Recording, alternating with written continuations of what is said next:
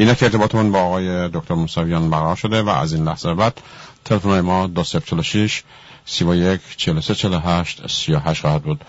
آقای موسویان با سلام و درود فراوان خدمتتون و سپاس داریم که دعوت ما را پذیرا شدید و ضمن تبریک عید به شما و همچنین تبریک 13 به خدمتتون به رادیو عصر جدید خوش اومدید. درود بر شما. من هم متقابلا به شما و همه هموطنانی که از رسانه شما صدای من رو میشنون سال جدید رو تبریک عرض میکنم. روز ملی شدن نفت 29 اسفند رو شاد باش میگم خدمتتون و آرزو دارم که سال جدید سالی باشه که ملت ایران به آزادی، استقلال، حاکمیت ملی دسترسی پیدا بکنه و از این اوضاع اسفبار و از این گرفتاری های واقعا وصف ناشدنی رهایی پیدا کنه. من در خدمتتون هستم. امیدوارم که چنین باشند. اعلام کردیم در رابطه با بحث گفتگوی ما امشب با شما نگاهی به تجاوز روسیه به اکراین و موضع جبهه ملی در این رابطه هست و همچنین نگاهی خواهیم داشت به وضعیت اسفناک که شما فرمودین در ایران. خب بله، نتیجه این تجاوز را شما چه میدونید و چه روابطی میتونه با ایران داشته باشه؟ گرچه میدانیم که الان آقای خامنه‌ای پشت پناه آقای پوتین هست، یعنی در واقع میشه کبوتر با کبوتر میکند باز دو تا مستبد هم با هم دیگه را خوب درک میکنند. من میکروفون رو در اختیار شما میذارم، مواضع جبهه ملی را در این رابطه با ما و با شنوندگانمون در میان بذارید. خیلی متشکرم.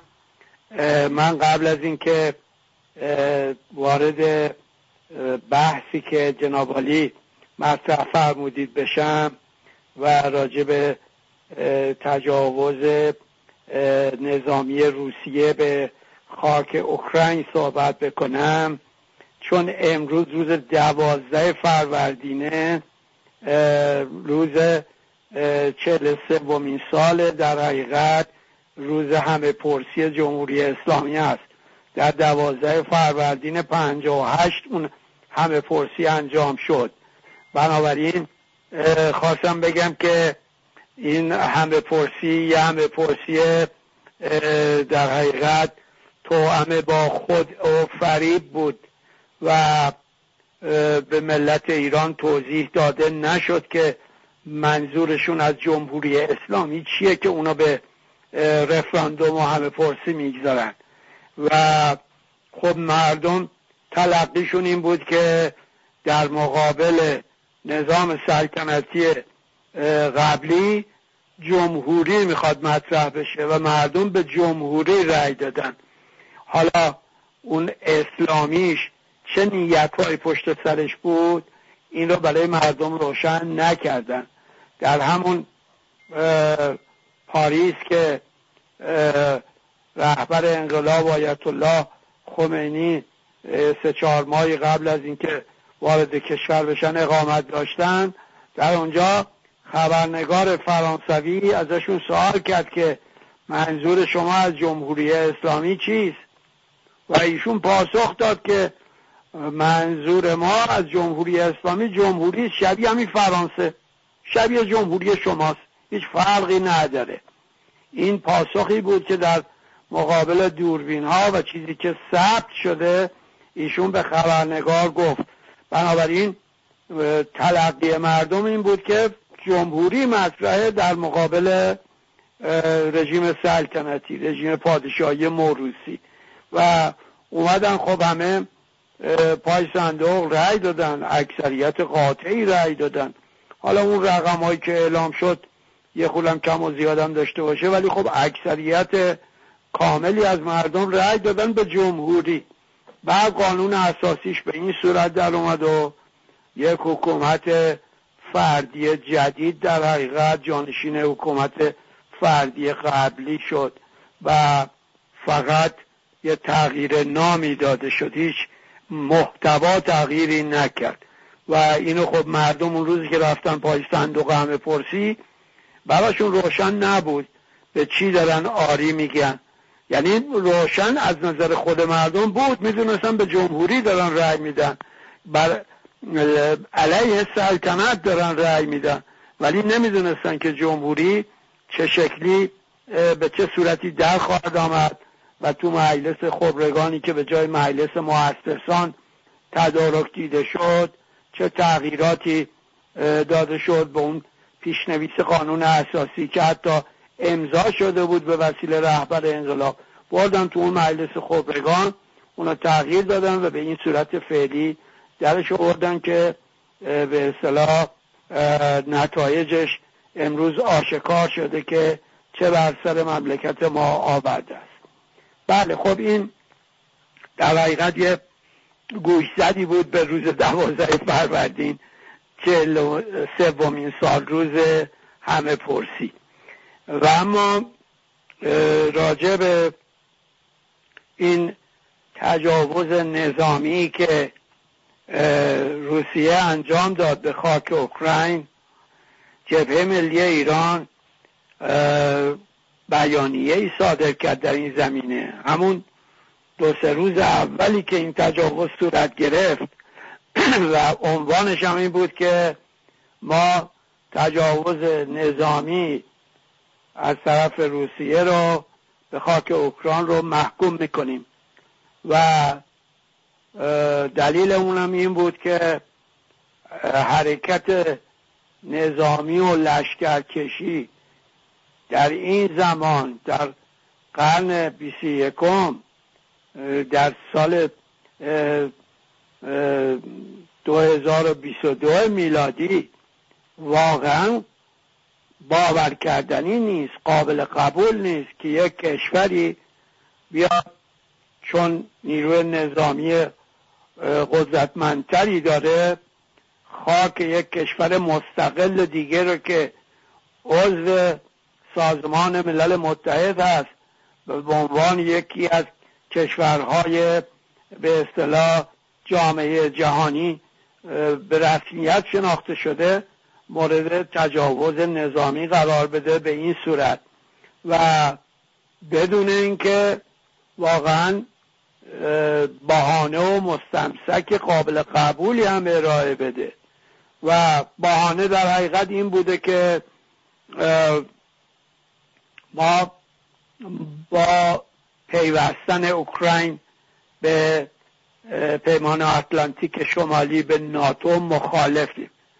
اوکراین نباید به اون پیمان نظامی ملحق بشه. خب این بهانه اگر واقعیت هم میخواست داشته باشه بهانه قابل قبولی نیست. یک کشور مستقل و یه دولتی که به اصطلاح با رأی مردم سر کار اومده، با رأی اکثریت ملت اوکراین در انتخابات گذشته این آقای رئیس جمهور انتخاب شده. خب این دولتی که پشتوانه مردمی داره و تو خود این جنگ هم پشتوانه مردمیش روشن شد برای جهانیان، خب این دولت تصمیمی اگر بخواد در راستای منافع ملی خودش بگیره نباید با قشونکشی و با تجاوز نظامی روبرو بشه. ولی خب این کار از طرف روسیه انجام شد و این به دنبال اون تعرض نظامی بود که 4-5 سال پیش روسیه و منطقه کریمه در ساحل دریای سیاه انجام داد و اون رو باید به اصطلاح همه پرسی فرمالیته و تایید گرفتن از مردمی که اونجا بودن ظاهراً اون رو ضمیمه خاک خودش کرد. قبلا تعرض‌هایی به گرجستان داشت سالهای قبل و حالا تجاوز به اوکراین رو ما داریم میبینیم. خب اینا نشان دهنده این است که این سردمداران کاخ کرملین آقای پوتین در رأسشون اینها یک رویایی برای در حقیقت درست کردن اون سرزمین وسیع اتحاد جماهیر شوروی، حالا به اون صورت کمونیستیش نه، شاید به صورت قبل از انقلاب اکتبر به صورت به اصطلاح امپراتوری روسیه رو در سر میپرورانن و میخوان این سرزمین هایی رو که یک زمانی روش سلطه داشتن دوباره در حقیقت زیر چنگ خودشون بیارن و این حمله نظامی در این طرز تفکر ریشه اصلیش نهفته است. و خب قبلا بعضی از به اصطلاح شهروندان اون دو ایالت لوهانسک و دونسک رو که در شرق اکراین قرار گرفتن و در همسایگی روسیه هستن، اینها رو توشون تحریکاتی انجام داد و یک به اصطلاح کسانی که استقلال طلب هستن و میخوان احیانا به روسیه ملحق بشن تو اینا ساماندهی کرد و ساخت و پرداخته کرد و بعد به اصطلاح اونجا درگیری ها و تشنجات تجزیه طلبانه و اینا را انداخت که بالاخره به یک قرارداد منیسک منتهی شد و به موجب اون قرارداد این دو ایالت به صورت تقریبا یه حالت مثل خودمختار کنار اوکراین قرار گرفتن، ولی خب به اینم بسنده نکرد و حالا تجاوز نظامی شد در 5 اسفند حدود شاید مثلا 30 و چند روز قبل انجام داد. خب این طرز عملکرد برای روسیه و بعد برای اتحاد جماهیر شوروی، هم برای روسیه قبل از انقلاب اکتبر هم برای اتحاد شوروی مسبوق به سابقه است. از این کارها از طرف اتحاد شوروی هم انجام شد. نمونهش در مورد ایران بود. در مورد ایران در به اصطلاح سال 23-24 موقعی که ارتش شوروی شمال ایران اشغال کرده بود در جریان جنگ دوم، اومد اونجا یه فرقه تجزیه طلب جدایی‌خواه تو آذربایجان درست کرد، همون فرقه پیشوری که به عنوان به اصطلاح اینکه خواهان خودمختاری بودن و خواهان استقلال بودن و اینا رو علم کرد و زیر پوشش قرار داد و شبیه همین کارم در کردستان انجام داد. اون جریان قاضی محمد و اون به اصطلاح جمهوری مهاباد رو تدارک دید و این شگرد کار هست که اول اونجا یک جریانی رو در داخل راه اندازی بکنن، بعدم اون وقت بیان زمینه خودشون بکنن و به خاک خودشون بچسبونن. خب در مورد ایران موفق نشدن، چون در حقیقت بعد از پایان جنگ دوم قرارداد 3 جانبه‌ای که بین انگلیس و آمریکا و اتحاد شوروی منعقد شده بود متعهد شده بودن که بعد از پایان جنگ خاک ایران رو تخلیه کنن. این رو تعهد داده بودن و چون این کار نکردن با یک التیماتوم از طرف ترومن رئیس جمهور آمریکا روبرو شدن، یک التیماتوم شدیداللعن که تهدیدآمیز بود و این التیماتوم زمانی داده شد که آمریکا بمب اتمی داشت و در ژاپن به کار برده بود و اتحاد شوروی هنوز به این بمب دسترسی پیدا نکرده بود. آمریکا تنها کشوری بود که بمب اتمی رو داشت در اون زمان و اون التیماتوم که به استالین داده شد از طرف ترومن باعث شد که شوروی‌ها دست از به اصطلاح اشغال خاک ایران بردارن، نیروهای خودشون عقب بکشن و اون جریان پوشالی هم که درست کرده بودن اونا فرو ریخت و تمام رهبرانشون هم فرار کردن به خاک شوروی. به هر حال شبیه اون کار رو ما میبینیم که بازم الگوی آقای پوتین هست و در این زمان داره انجام میده. در کریمه این کار کرد، حالا هم در این دو ایالت شرقی اوکراین داره این کار میکنه. ولی خب ملت اوکراین با شجاعت در مقابل این تجاوز ایستادگی کردن تا کنون، تا امروز، و ما میبینیم که خیلی مقاومتشون جانانه بوده و تونستن در خیلی از به اصطلاح عرصه های جنگ در حقیقت روسیه رو به عقب نشینی وادار کنن و یه مقدار طعم شکست رو به اونا بچشونن و تعداد زیادی از نیروهای روسیه اونجا کشته شدن، تجهیزات زیادی از دست دادن، تعداد زیادی هواپیما، هلیکوپتر، تانک، تعداد بیشماری زره پوش و به اصطلاح نفربر از دست دادن و تعداد کشته شده هاشون هم که ارقام مختلفی گفته میشه، ولی هزاران نفر کشته دادن. به هر حال این تجاوز قابل قبول نیست. اگر که الان تو دنیای ما کشورهای همسایه بخوان بر اساس قدرت نظامی بالاتری که دارن به کشورهای مجاورشون تجاوز نظامی بکنن، تو کره خاک اصلا سنگ رو سنگ بند نمیشه. تمام کشورها ممکنه که یه سوابق از نظر مناقشات سرزمینی در سالهای گذشته، در قرنهای گذشته داشته باشن و این نباید باعث بشه که یه همچین حرکتی اتفاق بیفته. و هر حال جبهه ملی ایران با هر گونه تجاوز نظامی هر کشوری و هر کشور دیگه‌ای مخالفه و اون رو محکوم میکنه، از جمله این تجاوز روسیه به خاک اوکراین قابل قبول نیست و ما با بیانیه رسمی اون رو محکوم کردیم.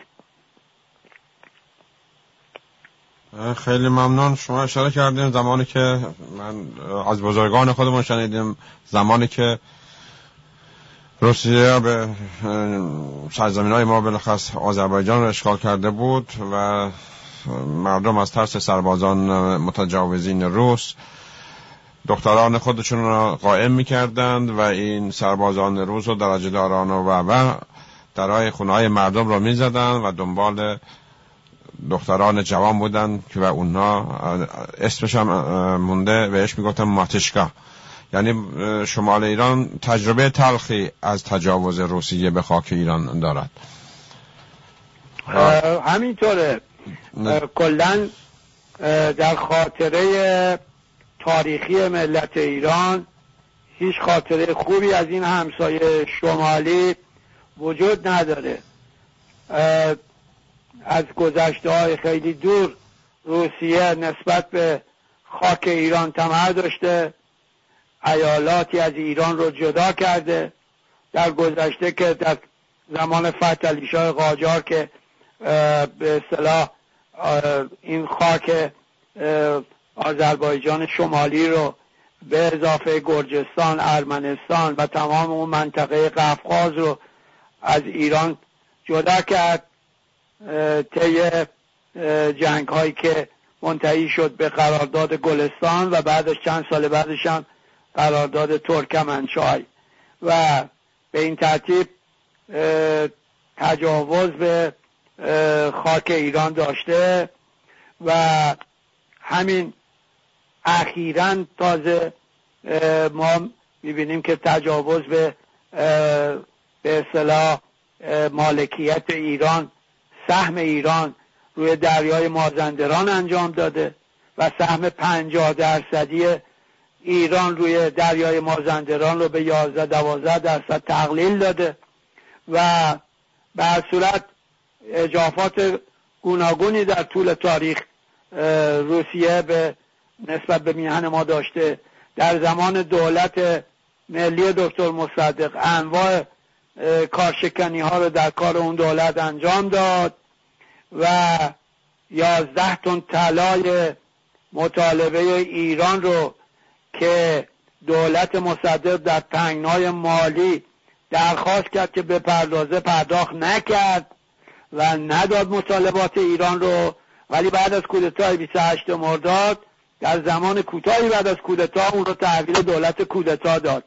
این دولتی که به اصطلاح دم از هواداری از کشورهای جهان سوم و نمیدونم طرفداری از آزادی و اینا میزنه، یه همچین سوابقی نسبت به ایران داره. و الان هم که در جنگ سوریه باز از نیروهای ایران به عنوان پیاده نظام استفاده کرد و این همه تلفات جانی و مالی به ایران و صدمات وارد کرد.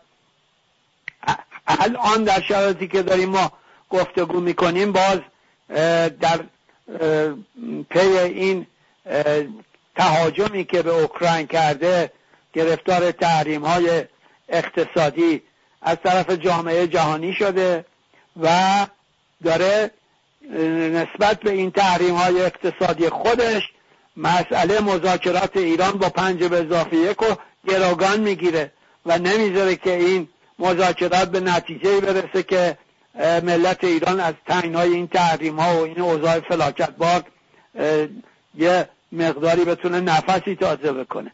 و همین الان اونجا داره در حقیقت با کارت ایران بازی میکنه و مانع تفاهم و توافق جمهوری اسلامی داره میشه و نمونه های کارهایی که انجام میشه دیگه ما دیدیم در دوران قبلی مذاکرات برجام که هنوز جوهر مذاکرات و قرارداد خوش نشده بود، موشک‌های شعارنویسی شده پرتاب شد. حالا هم که می‌بینیم که موشکباران از طرف حوثی‌ها انجام میشه، باز معلوم نیست به دستور کی انجام میشه و معلوم نیست که روشنه برای به اصطلاح کسانی که وضعیت رو میتونن خوب مورد بررسی و محاسبه قرار بدن. در هر حال کشوری است که نسبت به ایران همیشه بدعهدی داشته و تحمیلاتی نسبت به ایران داشته و به همین مناسبت همسایه مطلوبی برای ایران نبوده است و این حرکت‌های اخیر هم که دیگه مزید بر علت است. این حساب چرا نظام حاکم بر ایران با اونها خوشوبش میکنه و در واقع پشت پناه همدیگه هستند؟ مگر اینا این تجارب تاریخی را پشت سرشون در مخشون ندارن، تاریخ را نخوندن؟ خب این سوال برای ما هم هست، برای همه هست، برای همه ملت ایران هست که این سیاست نه شرقی نه غربی که اول انقلاب عنوان میشد و سردر وزارت خارجه هم نوشته شده، روی کاشی نوشته شده و نصب شده، این سیاست نه شرقی نه غربی کجا رفت؟ چی شد؟ البته من در فیسبوک اعلام کردم بهتره که اون شعار رو حذف کنن، فقط بگن فقط غربی. بله به هر صورت سیاست مستقل ایرانی مطلوب ملت ماست و میتونه استیفا کننده منافع ملی ما باشه. سیاست مستقل ایرانی یعنی نه جنگ و خصومت با هیچ کشوری و با هیچ قدرتی در جهان، نه زیر یوغ تحمیلات هیچ قدرتی و هیچ کشوری در جهان باید باشه. باید ایران دولتی مستقل باشه و با احترام متقابل با تمام جهان، با بلوک‌های قدرت، با کشورهای کوچک بزرگ در تعامل باشه و سرنوشت خودش رو گره با یکی از قدرت‌ها نزنه که موجب به اصطلاح از بین رفتن کیان ملی و خسران جبران ناپذیر بشه. الان این شیوهی که حاکمان جمهوری اسلامی عمل میکنن و این شکلی اتحاد، اونطوری که خودشون بیان میکنن، اتحاد استراتژیک با روسیه دارن، معلوم نیست که تبعاتش برای ایران چه خواهد بود.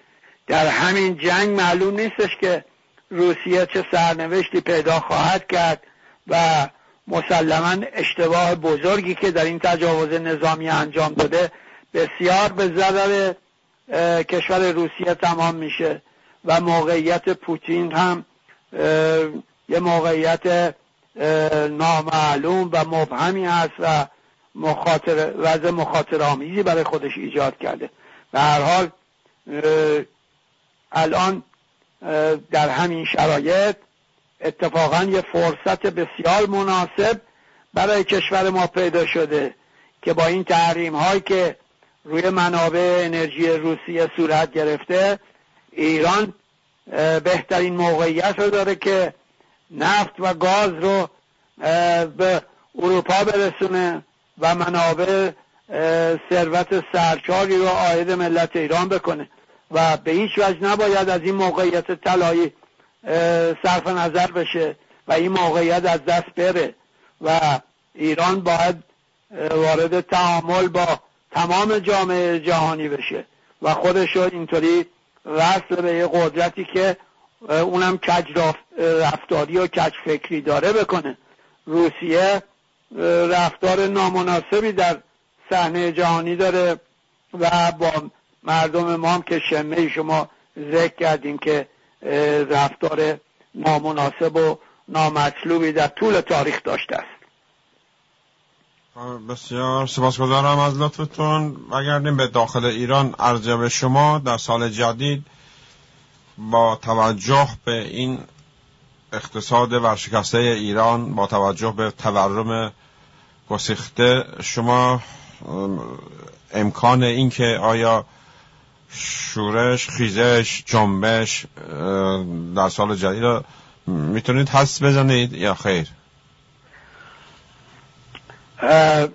یقینا میشه حدس زد که این اوضاع نابسامان و ناهنجار دیگه کارد به استخون آحاد ملت ایران رسونده.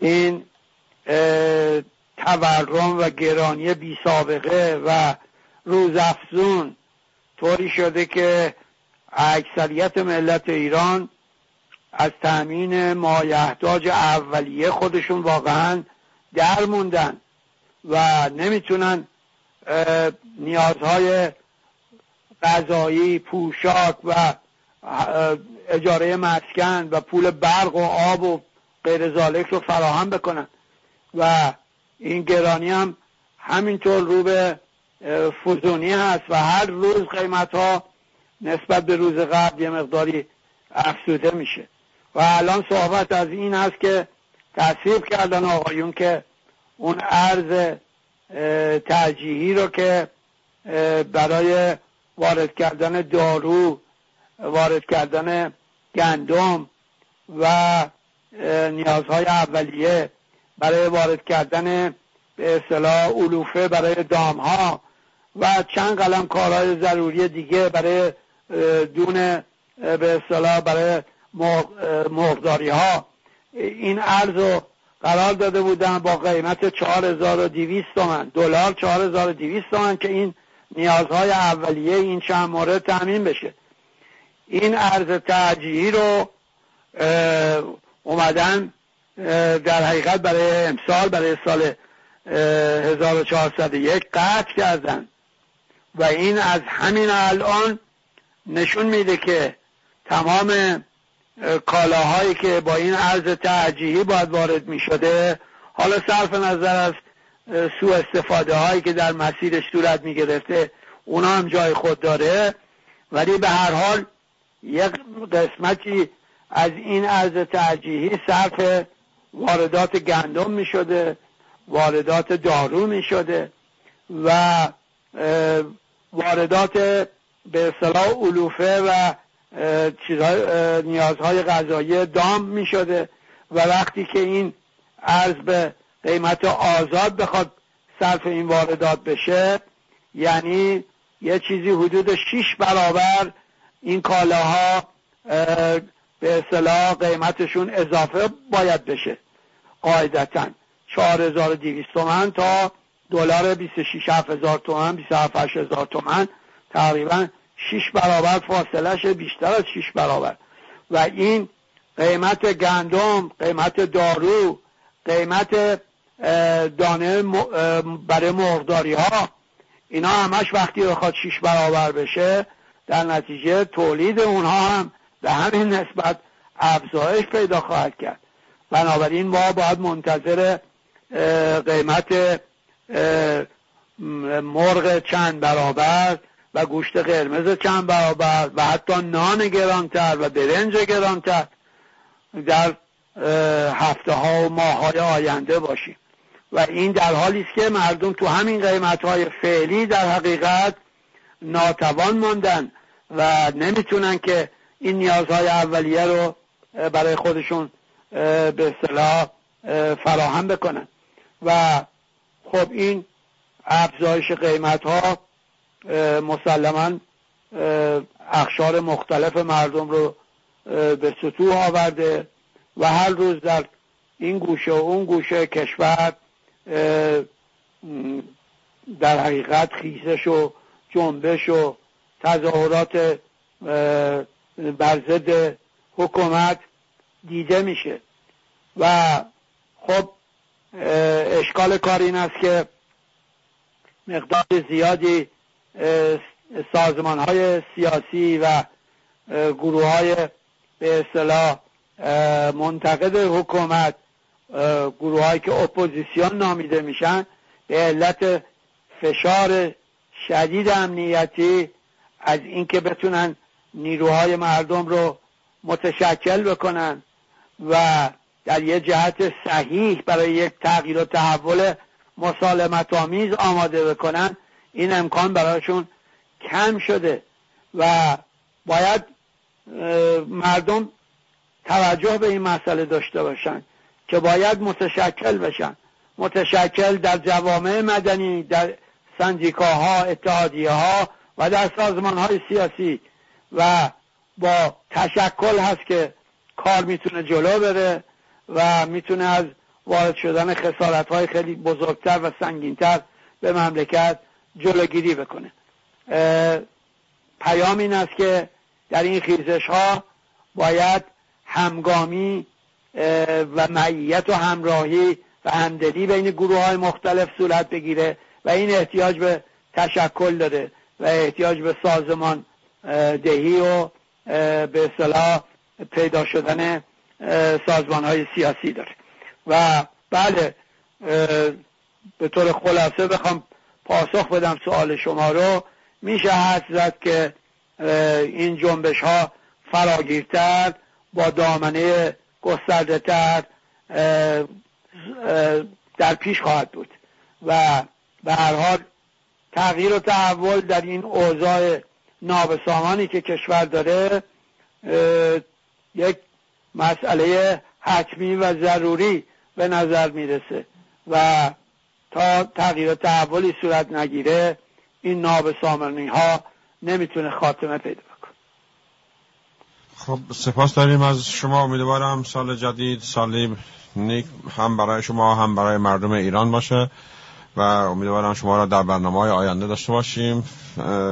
تا فرصت دیگه به شما به درود میگیم چون فرصت دیگه ما کم داریم. خیلی متشکرم از شما. منم همین امیدواری ها رو دارم که کشور ما و هموطنان عزیز و رنج دیده ما بتونن به سلامتی از این گردنه های وحشتناک تاریخ عبور بکنن و بتوانن آزادی و استقلال حاکمیت ملی رو به دست بیارن. بدان امید و انشالله که امیدوارم که چنین باد. با سپاس از شما تا فرصت دیگر. تشکر. خداحافظ. خداحافظ.